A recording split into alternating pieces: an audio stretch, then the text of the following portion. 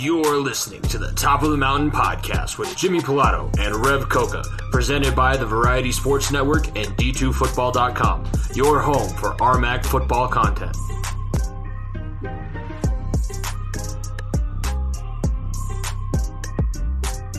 Now, to your hosts, Jimmy Pilato and Rev Coca.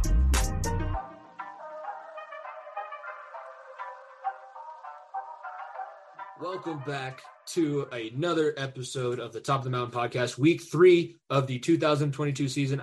I am one of your hosts, Jimmy Pilato, joined as always by Rev Coca, both former Western Colorado offensive linemen. Now get to talk to you all about the entirety of RMAC football. But before we get into that, I want to mention we are presented by the Variety Sports Network. You can follow them at Variety_Sports_ on Twitter, Variety_Sports. On Instagram, you can follow, subscribe to the YouTube channel, and as always, follow at FEOTB Pod. That's where you can keep up with the updates for this show. It's where you can find the links to my other podcasts that I do as well. Rev's been a guest on before, but we do have some news and stories to talk about that's outside of the scope of RMAC, of the RMAC universe. And I guess we'll start because it was chronologically first. UFC 279.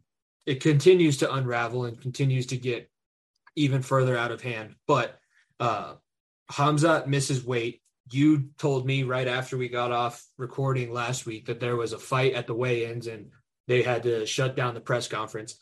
Then all of a sudden the matches get flipped. Tony Ferguson fights. Remind me who Tony Ferguson fought, Rev? Or was it? It wasn't even Tony Ferguson.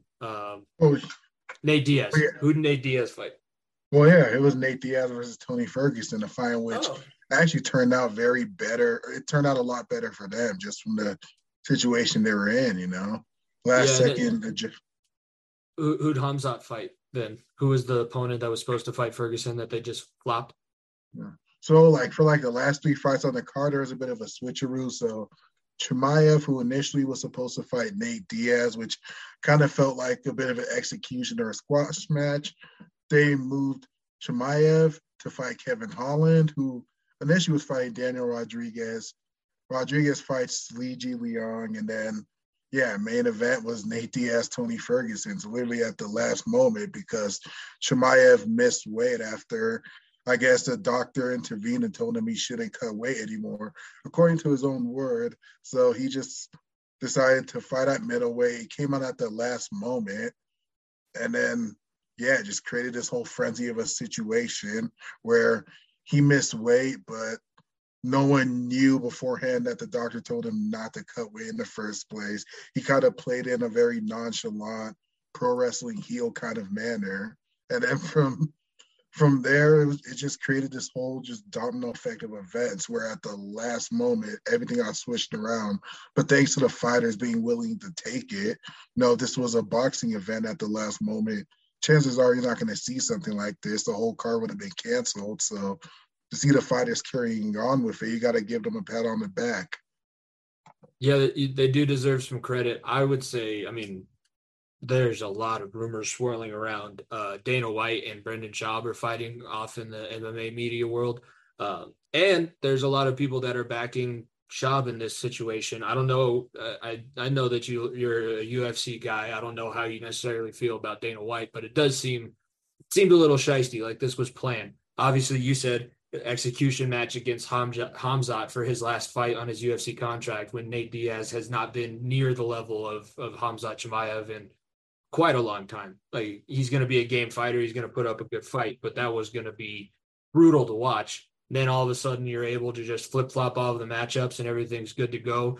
There's no way Dana didn't know that a doctor didn't tell Khamzat to stop cutting weight. I think Khamzat was just a fat ass that came in and decided he was going to miss weight because he thinks he's the hot shit. And it seemed all kind of out of whack. But now that the aftermath is centering around whether or not this was fixed, whether or not this was planned, what does the UFC have in store to try and fix their image? Because I would say, yes, you put on a good product. I doubt the pay-per-view numbers were anywhere close to the projections or whatever Dana White's going to say they were.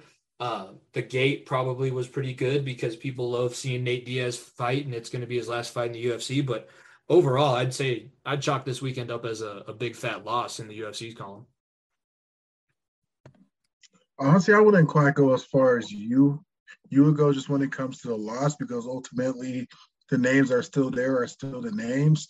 Well, Diaz and Chimaev is weird because like Chimaev brings in the audience of this new up and coming fighter and how the Russian fighters love getting behind. Like there seems to be a sense of like nationalism where if there's one Russian fighter that blows up, you see their Instagram and all of a sudden you see them with hundreds and thousands of millions of followers and just something about that environment. They really back behind their fighters, but also moving Tony Ferguson into the equation. I just think it kind of I don't know if it takes a hit. I don't know necessarily how to put it, but it's a different type of audience where, the hardcore fans love him. They're going to back down Tony Ferguson. He's kind of been known as kind of like the hardcore favorite, the action fighter, the guy who was always maybe half a fight away from a title shot, but due to some bad luck and an inability to schedule a fight with Khabib for whatever reason that didn't happen. But it's weird. Like, I don't know if I can necessarily say the event took a hit because the matchup seemed to make a lot more sense to me. If Dana wasn't trying to be a jerk to Nate Diaz, I think that this was the way that the card should have looked the entire time. Not Hamzat at 185 pounds, but Hamzat should be fighting a guy that's on the same trajectory. I get giving him some sort of a gatekeeper, except they didn't even have a gatekeeper in Nate Diaz. He's like I would say not put out to pasture, but it's definitely on the downside of his career. And you don't want to see. I think it would honestly be bad for Hamzat. I think Hamzat needs to have another test, just like he did against Gilbert Burns, because he was exposed in that fight as if he doesn't fight smart and he tries to go out there and think that he's better than everybody, he's liable to get tagged. And when you get tagged in the UFC, those 4-ounce gloves, they pack a punch and you're going to get knocked out. So I really wanted to see him take a step up in competition, and I'd say that Hamzat didn't get that opportunity and didn't even get the brand recognition opportunity of doing what we all kind of expect he was going to be able to do to Nate Diaz. So that's where I come at it as a loss. Yes, good on you for being able to put on the event and not having to cancel and refund tickets. That's something that the UFC is brilliant at because they were the first organization to hold like true events during the pandemic and not even really miss a beat coming out of all of that. But it was just a strange situation. So that was the main MMA news. And then how god awful was that Steelers game to watch? We talked about it on last week's show before we got into everything. Your Steelers played my Bengals. The Steelers took the win, even though it took a lot longer than anybody expected to figure out who was going to win. I texted you that was one of the worst games that I've ever had to sit through and watch. What were your thoughts sitting there? And obviously you came out on the good side, so you probably have a little bit different feeling than I do. Were you scared by it? Were you nervous by anything? Scared? Encouraged? How do you think Mitchell Trubisky did in his Steelers debut? Well, at the very least, it was good to see Mitchell Trubisky perform for enough drives to give the win because ultimately it's hard to necessarily be too optimistic about anything coming out about Pittsburgh's offense here. The thing that saved us here was the defense holding on and the multiple turnovers and harassing Joe Burrow all game. And it's kind of right now, it kind of feels like a bittersweet victory for Pittsburgh where, yeah, we came out with the win and the defense looked good and they were wrecking havoc and causing turnovers. But ultimately, you come out of that game with TJ Watt, the biggest piece of our defense, the most reliable pass rusher on the team, coming off a torn pec. And it's just like, well, that makes things a lot harder to dial up pressure. You're just going to have to hope that Alex Highsmith keeps up the good play and that Cam Hayward perhaps ups it a notch. So it just feels very bittersweet when you come out with a win, but after week one, realizing that your most dominant player is going to be gone for basically the majority of the season. Yeah, he's going to have to – the Steelers are going to have to come back and make a postseason run for him to have the desired impact. Good thing for him is that he doesn't require surgery to fix it, so it's just a waiting game to have the the muscle and the tendons repair themselves. And it's kind of funny too, because he tore his pec. He got the penalty, but he whooped Lyle Collins' ass on that play. Like almost all game. Nico texted me while he was watching. He goes, TJ Watt's making Lyle Collins his bitch. And I could not argue with him because that was true. And yes, the sacks, the turnovers, all of it. I had to sit there in my class, and my kids know that I'm a Bengals fan. And one of them walks in and goes, wow, 5 interceptions. Huh? I said, excuse me, 4 interceptions and a fumble, which in my head sounded better, but it's really no better. I don't know how you felt going towards the end of the overtime period. I was almost just ready for the game to be over without a winner because it seemed like the more people played. I mean, Joe Mixon got banged up towards the end of the game. T. Higgins was knocked out early with an illegal hit that should have been flagged. It seemed like the more the game went on, the more people were going to go down. TJ Watt obviously got injured. Cam Hayward was only in for a handful of snaps, it seemed like, because he's just not the youthful player that he used to be, where you have the same mindset, like, let's just get out of here and hopefully we have enough guys to field a team next week. Well, definitely, like, looking at the box score from Indianapolis and Houston on the other side, seeing that game end in a 20-20 tie, it almost felt like there was going to be some type of deja vu going on. Like, well, is this going to be another game that ends in a 20-20 tie? Like, we're just going to waste our time. This game's going to drag on just for there to be no result of a win-loss. So definitely kind of felt like it was almost like it was written in a prophecy somewhere. It's like, well, that game ended in a 20-20 tie. So is this one, but ultimately it's definitely good to see that. No, we have a good special teams unit, a kicker who could pull off a clutch field goal like that. So hey, I'll take it. However, it was a sloppy win, bit of a soap opera of a game, but however it comes, even if it comes with a couple heart attacks and many scares, hey, we got the dub. And at least, Minkah Fitzpatrick is one of the most dominant defensive players in the NFL currently. I mean, that man was all over the field. I tweeted it out. I was like, you can stop. You can let other people make some tackles. You don't have to make all of them. You don't have to block every kick. You should know. I mean, that hurt me. The fact that the Bengals lose because the short snapper goes down, and then the backup tight end that they have going in was never snapping on the sideline before he tried to snap for what would have been the game-winning point after a touchdown. And then also he was supposed to be at the spot where Minkah Fitzpatrick rushed and came in and blocked the kick. It was just like as bad as it can get. So your Steelers win. You're 1-0. My Bengals are 0-1. We get a bounce back against Dallas. I don't know how you feel about the Steelers matchup coming up with the Patriots, but might be a little bit tougher of a game between the two of our teams. And at least one person on the show gets to celebrate a win. I will tell you, looking over the score from last week, it was a rough weekend for the RMAC. Only 2 teams come away with victories, and that was Colorado. Colorado Mesa didn't even play. They were on their bye week, so they technically come out with a victory. And then Black Hills is the only other team that actually got a win. Everybody else took either a close loss or a big loss. I was at the Grand Valley State CSU Pueblo game. I actually got to see Grand Valley in person. What I will tell you, they are good. They are disciplined. They didn't make as many mistakes as CSU Pueblo. Obviously, that reflects in the scoreboard. Pueblo losing 35-10.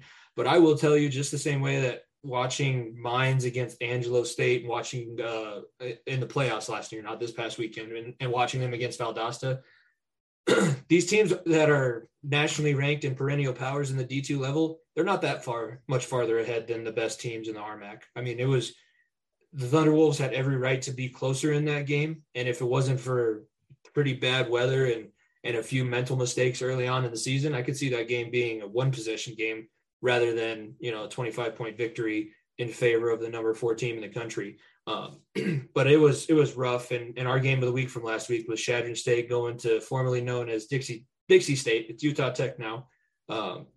Utah Tech got to have a nice little party out there in St. George. I watched the ending of it, but honestly, after getting home from the Pueblo game, by the time I turned it on, I'm pretty sure the 3rd team was in. They were about to trot out the water boy just to give him a shot at quarterback to see if Utah Tech wasn't going to score again.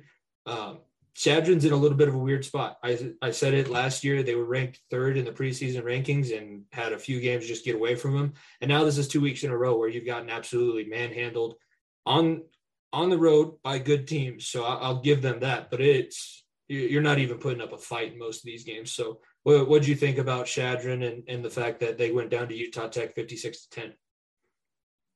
Well, it almost seems like at this point, the boys at Utah Tech listen to our podcast talking about how undeserving they were to go to the FCS level. But hey, kudos to Utah Tech. This is the one Division II matchup on the schedule, regardless to their history in the RMAC, and they treated Shadron State like a Division II opponent. So, hey, kudos to Utah Tech. They did what they were supposed to do. As for Shadron State and people who follow them and are fans of them, perhaps it's got to be a little bit concerning to see that in both of these games, they did at the very least show very much competitiveness in either of these games. They did at least put up some offensive points this time. They did score. They had a touchdown, looking at the box score, touchdown in the second half. So it was tied going into halftime. And then the third quarter is when things exploded and it just got worse going into the fourth quarter. The performances that stood out, if you can say they stood out, Heath B. Miller was 12 of 27 for 121 yards. Unfortunately, 4 interceptions. But looking around the rest of it, I mean, as a team, you only rushed for 129 yards on 43 carries. Not great. And then on the other side of things, Dixie State throws for almost 400 yards and 4 touchdowns. So that's just not a recipe for success. And I know that Shadron knows that. It's kind of weird to think about. I was when I was down there in Pueblo, I was talking to my brother and I was like, who is, because obviously Western has Adams and Mines as their 2 big rivals. I go, who is CSU Pueblo's rival? And he goes, Shadron. And I went, why Shadron? That doesn't really make any sense. Well, think about it. Is like when CSU Pueblo won their national championship and was first resurrected, Shadron was the class of the RMAC, and they were the team that everybody had to go through and beat. Our former offensive coordinator, Joe McClain, was setting all kinds of passing records for them. And it's crazy to think how much it's changed just in that short, about a 10 to 15 year period of time, to where we're talking about Shadron being 0-2, and they will possibly have a bounce back. This weekend is the opening weekend for all RMAC competitions. So we're going to have conference games to talk about, and they get Black Hill State. So I will say, they do have an opportunity for a bounce back, because I don't think Black Hill State is very good, and Black Hill State's coming in 2-0, thinking that they are king of the mountain, even though they've beaten 2 bad NAIA schools so far on the season. So they'll have a chance, but so far, not great if you're a Shadron State Eagles fan. I agree with you there. If you're a listener of this show and you're a Shadron fan, we apologize, or we feel for you. I'm not going to apologize. I'm just telling it like it is. And so far, it's not very pretty out there in Nebraska.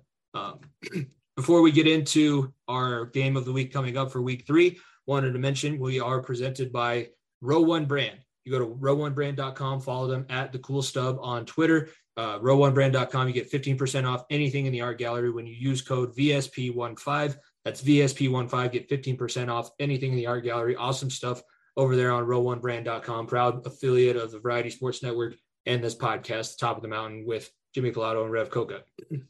Okay, we talked about it. The game of the week for this week is going to be another team that is searching for their first win of the season. That's the Colorado School of Mines Ore Diggers, going to Alamosa, playing the Adams State Grizzlies. Adams coming off of a 34-19 loss, and Mines lost 30-27 against Angelo State in overtime. That was a nationally ranked opponent that they lost to in overtime.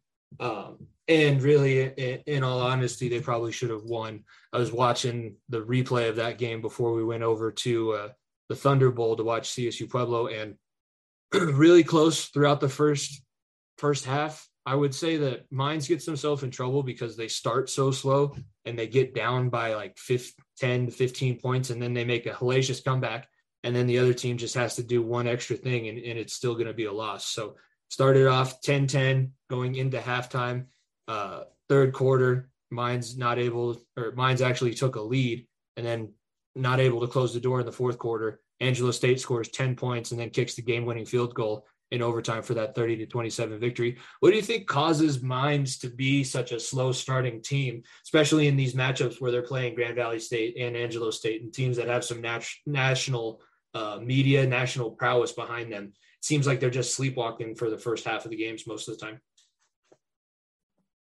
Yeah, perhaps maybe that shock factor comes in of going up against a team with, a team that's very high prestige, a team that perhaps, puts a high emphasis on physicality, being two of the more talented teams, whether that's Grand Valley State or Angelo State. Perhaps it takes Mines a little bit of time to wake up and match the physicality of those teams, but ultimately you have to be optimistic just simply due to the fact that they're competing with these teams. It might affect their postseason standings this year because, well, if you take another loss, there's almost there's no hope of you making the playoffs. But ultimately, you like to see the competitive spirit. But yeah, it seems like it's one of those things where they need to wake up and they have to get punched in the mouth a couple of times before they really get their game going. And it's a bummer where it comes out of those couple of plays in the first quarter where you weren't awake yet, in which ultimately determines these wins and these losses. But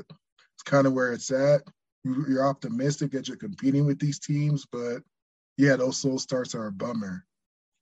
Yeah, and they're really, I mean, they run a up-tempo offense, but they would much rather play with the lead. So you'd think the coaching staff would recognize that so far we can't keep going down in the first quarter and then having these crazy comebacks, because then I think that did affect them too, going into the overtime period where you were down, you made the comeback, and then all of a sudden you're up and trying to hold on to a lead. And the defense for both Angelo and Mines played pretty good. I mean, neither offense was really able to get going all that much. There's a few big plays here and there, a couple longer drives, but it was really a defensive battle for most of it. And unfortunately, Mines comes up just short. So they're 0-2 on the season, starting off RMAC play, going to the Green Weenies of Adams State. That's my only time that I'll say that, the Green Weenies. I know that I just made everybody upset down there in Southern Colorado, but Adams coming off of a little bit different path here. So they went to West Texas. Actually, they hosted West Texas in Alamosa last weekend. Like I said, 34-19 loss. So they are also 0-2. Both these schools, if Adams thought they had any sort of aspirations to winning a conference title or making the playoffs, neither of these schools have any more room for error left to lose. But Adams State, we know them pretty well. We played them obviously for 4 years, and their program is always pretty much the same. There is some talent. A couple years they had some really, really stout receivers, some studs on the outside, and they're normally pretty big on defense. But you run into the issue, you turn over a lot of kids every single year, so mental mistakes, especially early on. I mean, last year I watched the Western Adams game last year. That was one of the games of the week early on in last season, and I want to say Western threw 4 interceptions in the third quarter alone, and they still beat Adams by at least a touchdown. So Adams just can't get out of their own way, and it seems like that's what kind of hurt them against the West Texas A&M Buffaloes. West Texas has got to love playing these RMAC schools because it's almost like a free victory. What are your thoughts about Adams, and do you share my sentiment of it's probably pretty much on par for what they're always going to be until there's some sort of major culture shift, because they just seem to turn over kids year after year? Yeah, it's kind of hard to build much consistency if you have no continuity, and ultimately that's Adams State. They're going to go to the JUCO circuit, find out the JUCO people are going to get there, and yeah, it's going to be a very talented team. We know this is going to be a team that's going to score points. We know that, but ultimately they can have a front runner mentality where if they're not ahead early, then they're going to get down on themselves. It's kind of hard for them to stay competitive once they fall into a deficit. But they're going to be talented. If you're not prepared early, and if Mines has one of those games where they're sleepwalking early, then perhaps they can find themselves in a bit of a hole that they have to dig out of. But yeah, if you don't take them seriously, they could drop some points. Is Rev Coca predicting a upset victory? Adams beats Colorado Mines on their home turf in Alamosa? Oh no, I'm not necessarily predicting that right off the bat. I'm just saying the circumstances where lately they've been starting slow, and you got a team like Adams who they have no problems. They've kind of always emphasized that quick passing game. They had Chad Hovas, dominating teams with a cast on his head a few years ago. They had another receiver in 2019, forgot his name, but absolutely terrorized us in that game. So they've always had like those offensive weapons and a receiver who could really do some damage, but ultimately they're not disciplined. They're always going to be near the top of the RMAC when it comes to penalties, and that discipline is going to make a difference. My big thing so far, we talked about the fact that it's so crazy. Michael Zeman is once again playing in the Division II level at the in the RMAC. So far through 2 games, only 39 carries, 119 yards, and 2 touchdowns. So not necessarily the production you're expecting out of the leading rusher in your school's history. And then the other part of the backfield there with John Matoka, so far on the season, 39 of 62, no interceptions, which is good. 3 touchdowns only though, and a 62% completion percentage. For the purposes of the RMAC play, yes, you will be able to win games with with John Matoka and Michael Zeman playing like that. You will be able to beat some of these, especially the lower teams in the RMAC. I think Pueblo might give you a little bit of issue if those guys don't step up. But the fact that you're not getting any kind of production out of the offense that we said you're probably going to have to take the lead, take the reins, because you graduated so much leadership from your defensive side of the ball last year, and they haven't stepped up, but their defense has. So it's a double-edged sword. You'd like to see the offense get going. You'd like to see the offense and defense be going at the same time. Are you surprised at all that the double whammy of Zeman and Matoka hasn't really gotten off to that strong of a start yet so far this season? Well, I think it would be safe to say that their team might be a little bit more neutralized, on the national level. You would like to think that they can rely on them, but ultimately too slow starts. And while they haven't necessarily been horrible, but there's just been a little too flashy against these national teams. But ultimately, I think they're comfortable going up against teams in the RMAC, and this is going to be their chance to find their footing again. So this is going to be familiar competition and familiar foes. I think they're going to get their momentum going. I think so as well. This is a good bounce back after 2 very tough nationally ranked opponents. You get to go to a team that I can't remember the last time I heard of Adams beating Colorado Mines. It should be a good way to get your first notch in the win column on the season.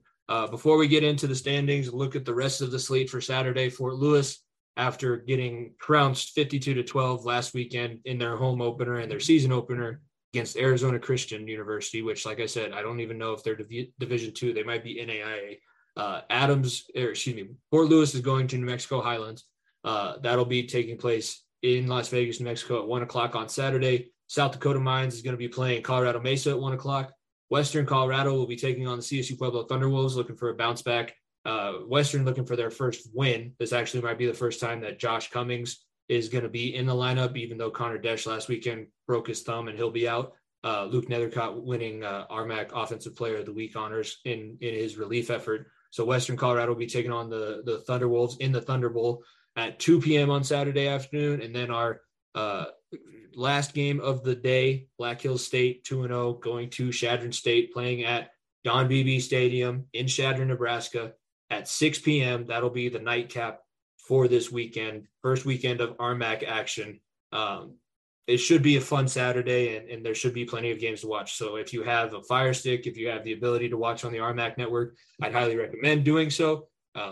We're going to have Zack Chavez, assistant RMAC commissioner, on a little bit later for a short interview, and he talks about it, the RMAC sports in general, because he works at not just football, but with all of them.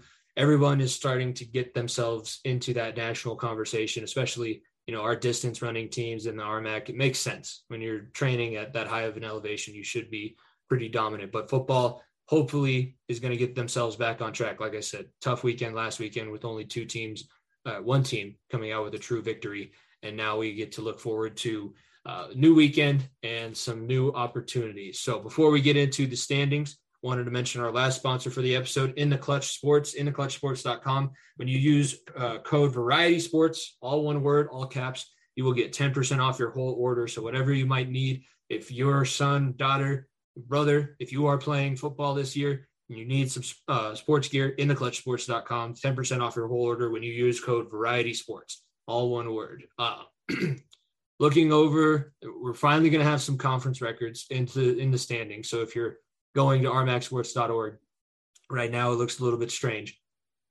holding down the number one spot, the Black Hills State Yellow Jackets. If you're a Yellow Jackets fan, take a victory lap because this might be the last week. It might be the first and only week that you are considered the number one team in the RMAC outright. 2-0 record on the season. Of that right now. Just take a screenshot of the RMAC standings. That's about as good as it gets.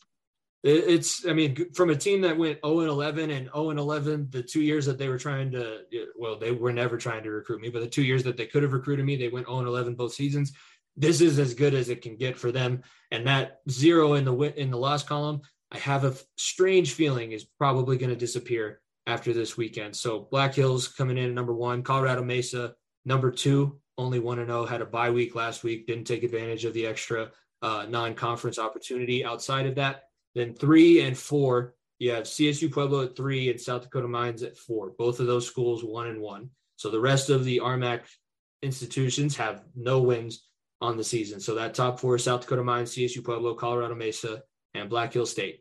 2 of those things do not belong here. And I think if you followed this conference for more than just the last 2 weeks, you know who those teams are. South Dakota Mines and Black Hills are, funny enough, they're both the South Dakota schools, but that ain't true. That ain't real. I mean, it's going to be burst here in the next couple days, but any who's or what's it is what it is. You had to play the teams that are in front of you. Then you got Adams, Chadron, Colorado Mines, Fort Lewis, Highlands, and Western, all currently sitting at either 0-1 or 0-2 respectively. So that's kind of the round out. Not a whole lot of movement here. I don't know if we did RMAC championship predictions, but just who are some of the teams that you're expecting to be vying for a conference title? Let's not even say playoffs at this point because you got to win the conference before you can go to playoffs.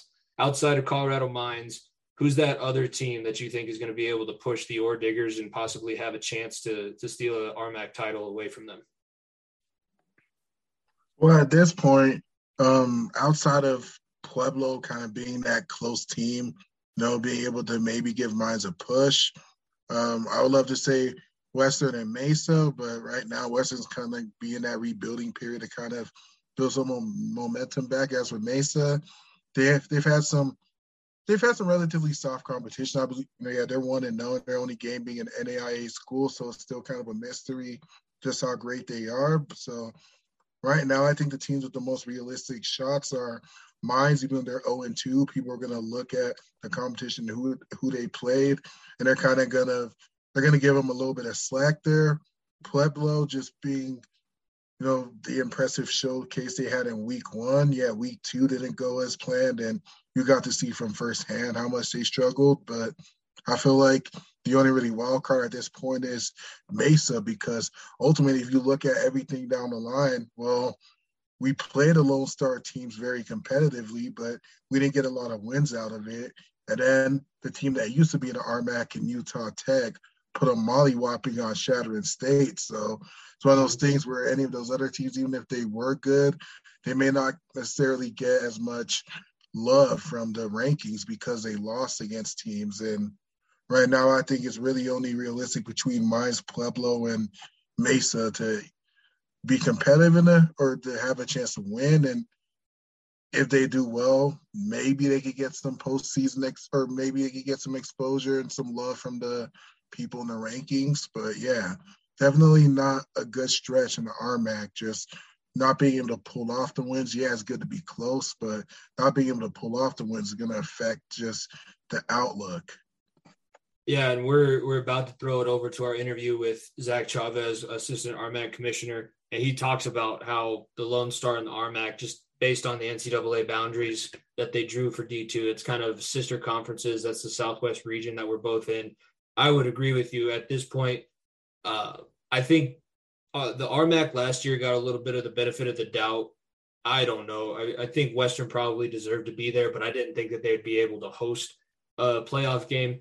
And now with all these Lone Star teams picking up big out-of-conference wins against teams that they normally don't see, this is the first matchup between Western Colorado and West Texas A&M for however long, and I don't even know if they've ever played Texas Permian Basin before. I will say we should shout out Western Colorado because we said after that week 1 embarrassment that they had to at least be competitive against Texas Permian Basin. I don't know. I didn't get a chance to watch that game. It was behind the Lone Star stupid ass paywall. But it does seem like at least they did have the fight that we were expecting them to have. This is a team that went to the playoffs, had a share of a conference title for the first time since the new millennium. Let's put that into perspective. It was 22 years of absolute dreck. And then last year was the first time that it was even somewhat remotely feasible. So they did have that a little bit of grit, a little bit of spit, and they were able to put themselves in there against a very good, nationally outside of your own conference opponent. So did want to make sure that we shouted them out, and good luck to Nethercott and the other boys that we have down in Western Colorado. Good luck to everybody. Hopefully everybody stays healthy throughout this weekend, and we get some more great RMAC competition coming up. Before we send it over to Zach, wanted to mention, if you follow at FEO TV Pod, you can keep up with all the updates regarding this show. And if you subscribe to our YouTube channel, you'll be able to watch both this portion of the podcast and the interview with Zack Chavez coming up here on the Top of the Mountain podcast. New episodes come out every Friday with myself and Rev, and we are presented by the Variety Sports Network. Follow them at variety_sports_. And if you want to get some new merch, Far End of the Bench merch shirts are in there. The Broncos and Bengals shirts that we put in there because they had so much promise and so much hype might not be you're probably going to still be able to find one. So go to bonfire.com/store/variety-sports-network and check out all of the great merchandise from the Variety Sports Network. Rev, remind everybody where they can find you real quick, and what, if any, projects that you have coming up for Belly Up Sports with your writing stuff. Well, you can find me, whether that's Twitter or on the Belly Up website or Instagram, wherever that may be. It's Rev Koka, REVKOKA. You can find my work there. I'm just, at this point, going to regroup, think about something to write. I haven't fully gotten into drafting anything, but ultimately with what's going on with Pittsburgh and the loss of TJ Watt, it's definitely something that I get covered there, just when it comes to Cam Hayward and the other players on the defense having to pick up the slack, and how the TJ Watt loss, one second, just kind of how the TJ Watt loss could potentially impact his Steelers defense, and how it's really at this time they're going to have to quickly regroup, find something, find some way to match the productivity that they're going to lose from TJ with guys like Highsmith and Hayward and the depth guys. So, yeah, interesting time. We got the New England Patriots next. Mac Jones is dealing with back spasms. So how is that going to affect their performance after looking flat against Miami? So, yeah, going to focus more on somewhere around that field. There you go. Be sure to check out bellyupsports.com and search Rev Koka for all of his content that he's put out for them. If you want my outside of Division II football opinions, you can listen to the Far End of the Bench. Rev's a frequent guest on that show every Wednesday, both on our own feed on any podcasting app as well as on the Variety Sports Network, just like this show. Actually, you'll be able to hear this show on the Far End of the Bench podcast feed, because Anchor was being stupid, and I just decided I run both shows, I edit both shows, so why not have them on the same feed? So Fridays, you'll have Top of the Mountain downloaded if you follow the Far End of the Bench, and then new episodes of the Far End of the Bench podcast come out Wednesdays. So be sure to follow, subscribe, like, rate, review, all that stuff. Enjoy the weekend of RMAC football. Enjoy the interview with Zack Chavez coming up. And after that, you all will be off on your own to enjoy your weekend. But thank you very much for listening to week 3 of the Top of the Mountain podcast. For myself, Jimmy Pilato, my co-host Rev Koka, we appreciate all of you listening, and we will see you all next time.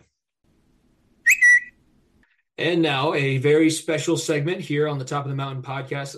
Unfortunately, I can't say biggest guest that we've had, because we did have Will Lytle on, and he's both physically and he had a heck of a season last year. But we are very excited bringing on assistant RMAC commissioner, kind of in charge of the social media and getting all the media relations out for the RMAC. Zack Chavez is joining the show. Thank you, Zack, for coming on and talking a little bit more about the Rocky Mountain Athletic Conference. I know the listeners of this show know a lot about it, but for those people that are just checking us out on the Variety Sports Network, this will be a good chance to kind of tell everyone how great this conference is, not just in football, but all over. So thank you for coming on, and we're glad to have you.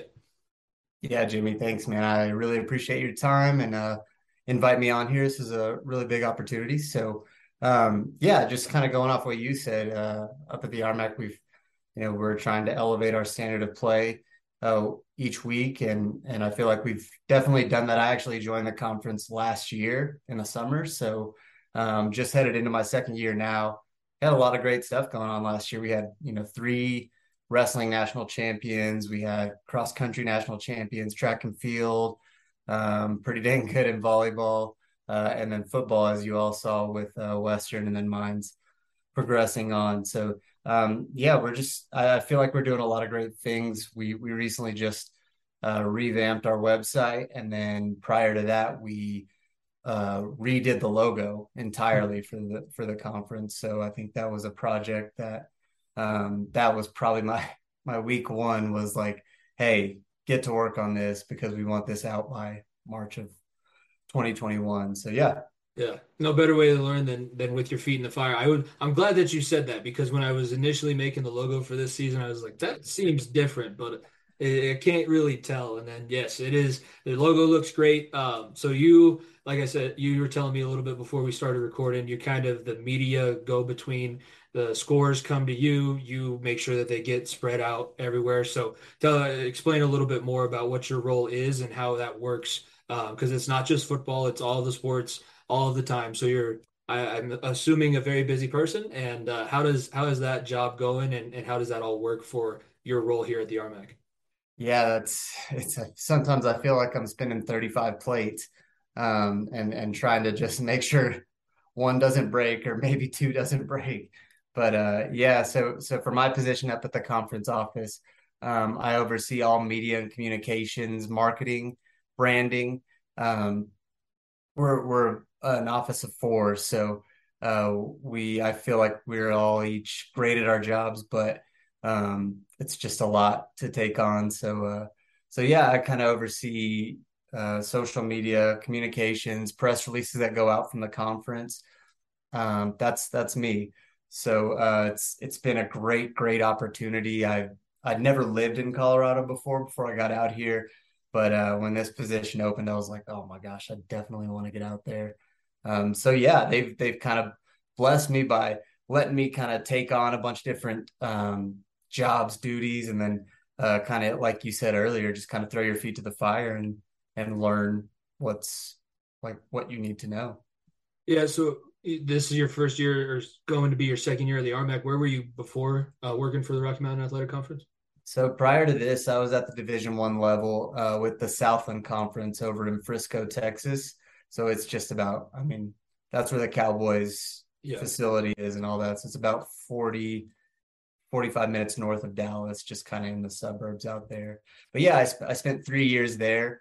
And then prior to that, my first job in this whole business was Lubbock Christian University. So I started at the D2 level. I loved D2, and then when I went on to Division I learned a lot of great stuff there. I loved my time there, but I was like, I definitely want to get back to Division II. It's kind of my stomping grounds. The D2 level is one of those. It's a special place, and we are joined by my co-host Rev Coca. I know he was jumping on. He's excited for this opportunity as well. We're both former Western Colorado offensive linemen, so we do have that little bit of a bias. But just in that last season, we talked about Colorado Mines, Western Colorado making the playoffs, and then Mines obviously going into the semis. How would that have changed your? Did that change your job at all, or what was that feeling like at the Rocky Mountain Athletic Conference, seeing Mines just continue to progress and being one of the better teams, obviously a top four team in the country at the Division II level last year? Yeah, it was a really great opportunity. I'd never when I started at Lubbock Christian, there's no football there, so it's not like a world that I was involved with it, but adjacently. So I didn't really understand like the world and kind of the weight of football, especially in our region, with the RMAC and with the Lone Star.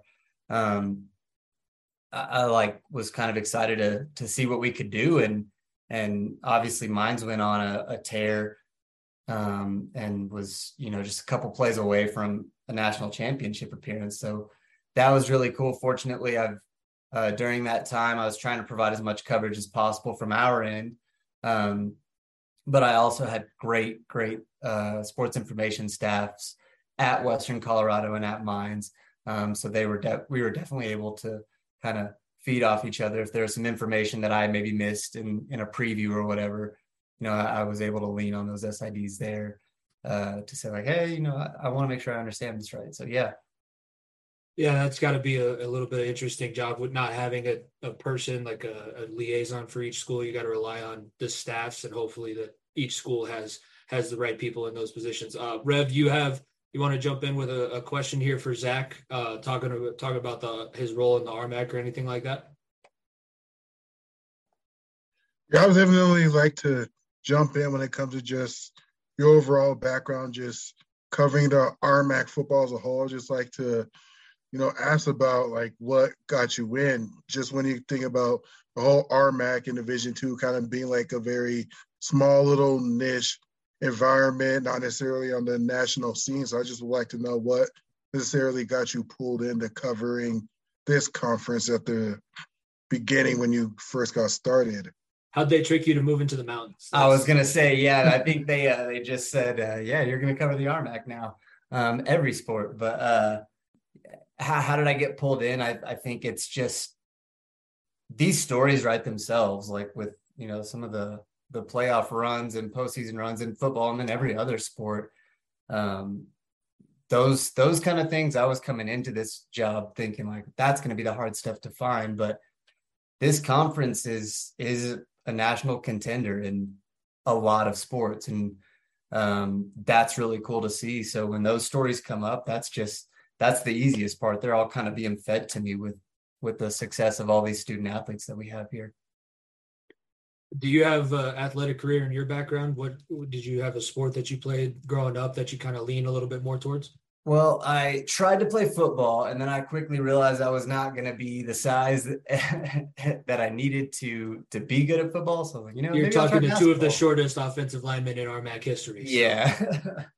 I wasn't even trying to do that. I really think I got hit. I got tagged one time really hard in junior high or high school football, and I don't think I like doing that much. Doesn't feel great, but yeah, I kind of played a little bit of everything is what I'm trying to say, but football, basketball, baseball growing up. But my main sport was soccer. So that was something that I find a lot of my like just basic fundamentals have been pulled from that. Yeah. And obviously there's a lot of movement going on just around the RMAC in general. And you mentioned 3 national wrestling champions, the new field for Western Colorado soccer team, which is now also the Western Colorado football field for the time being. So you couldn't have come in to the conference at a better time. And it seems a lot more like the RMAC, the success and the lineage. It was always there because there are schools that have over 15 conference championships, but for whatever reason, I'm sure it's the accessibility of finding all of this information about small schools, because not many people know where Gunnison, Colorado is, Grand Junction, especially like Shadron. Those are all schools that are a little bit off the beaten path. Are there any, what would some of the challenges for people that aren't in your role, what are some of the challenges that you seem to face quite often just trying to figure out how to cover the RMAC? Yeah, I mean, just like with your platform here and kind of all over the place, you just kind of feel like you're drinking from a fire hose sometimes. So that's probably the biggest holdup is, trying to hone in on the story you're trying to tell, the coverage you're trying to provide and seeking that out. But if you just kind of let yourself get overwhelmed by every kind of platform, it can be a lot and it's pretty daunting. And so yeah, that's something that I definitely struggle with is a lot of information and a lot of success. Yeah. Rev, he does know that the wrestling is kind of, it's definitely a step up in the RMAC. So now that we're starting to see some of the football teams take over in the national spotlight, I mean, 2 weeks go by and there wasn't a single conference RMAC football game, which is a little bit strange most times. So now that there are other conferences trying to reach out, it seems like the Lone Star is almost like a sister conference, especially for the football season this year. Are there specific conferences that you see, maybe a little bit more of a intertwining, a little bit more of a relationship that can maybe be cultivated to grow both the RMAC schools and the schools in that conference? Yeah, that's something that the NCAA does on their own. So they create these regions, and the South Central region is the region that the RMAC is in, with the Lone Star. Those two conferences alone are so huge that like there's not enough room. So yeah, that's how we determine these relationships, and we're always trying to cultivate those. Definitely with the Lone Star, because we have to kind of bring our level or our standard of play up in every sport, because there are so many competitive schools in both conferences. So yeah, those relationships are there. They're constantly being, worked on and kind of intertwined and encouraged to kind of grow, because, when we grow, the Lone Star benefits. And when they grow and go on and do great things in their conference, we benefit because the exposure is so high in our region. Yeah, to kind of hop into the equation and build off of that question, how much do you think the effect in the RMAC is when it comes to playing these Lone Star teams in a big Texas, collegiate football market? How much does that help when it comes to perhaps some of these teams in a mountainous region that doesn't quite have all the exposure yet? And how much of an effect does that play when it comes to bringing more exposure on the Division II level, being able to play teams from a conference with a little bit more of a reputation? Yeah, it's huge, and that's something that our commissioners of both the RMAC and the Lone Star are trying to figure out, like, how can we grow this even more than it is. But those opportunities are great. Truth be told, I don't have the numbers on the kind of attention that it actually brings in, but yeah, I'm sure. I'm a Texas boy. I didn't necessarily play football as far as you two did, but it's king there. So yeah, it's if the Colorado kind of this region's football prowess grew to the Texas prowess that you all know and love, that we all know and love, it's tough, but it doesn't just happen overnight. So the opportunity to get to play these Texas schools in regional matchups is huge for our conference and for theirs. We'll kind of send our last couple questions here. We don't want to take up too much of your evening. Just looking at the scope of we're in the fall seasons now. Is there anything coming up that people should be aware of that you'd like to get the word out about the RMAC? Is there any special projects or maybe a team that we should be on the lookout that you've been noticing might be taking that next step forward? Yeah, well, I think we're always going to have that, with our cross country programs. That alone could be a national standard. But yeah, women's soccer, I believe we have 2 teams ranked within the top 25, or at least one ranked and 1 receiving votes, and the same on the men's side as well. So I could list off all the schools in the RMAC, but I think you need to pay attention to all of them because they're just doing great things there. I think right now our biggest things coming up are going to be our postseason championships, which begin with cross country that first weekend of November. Saturday is when we'll hold both our men's and women's races, but everything is looking great right now, and I can only hope that we're gonna see some postseason wins and maybe some hardware later on down the line. But yeah, volleyball, football, cross country, soccer's, men's and women's soccer's. Pay attention. Rev, you got anything else before we let Zach get out of here and enjoy maybe the Thursday night football game, or maybe get some rest after some work? Well, I don't quite have anything else at the moment. I'll let you enjoy that football game. But yeah, thanks for joining us, giving us your time, man.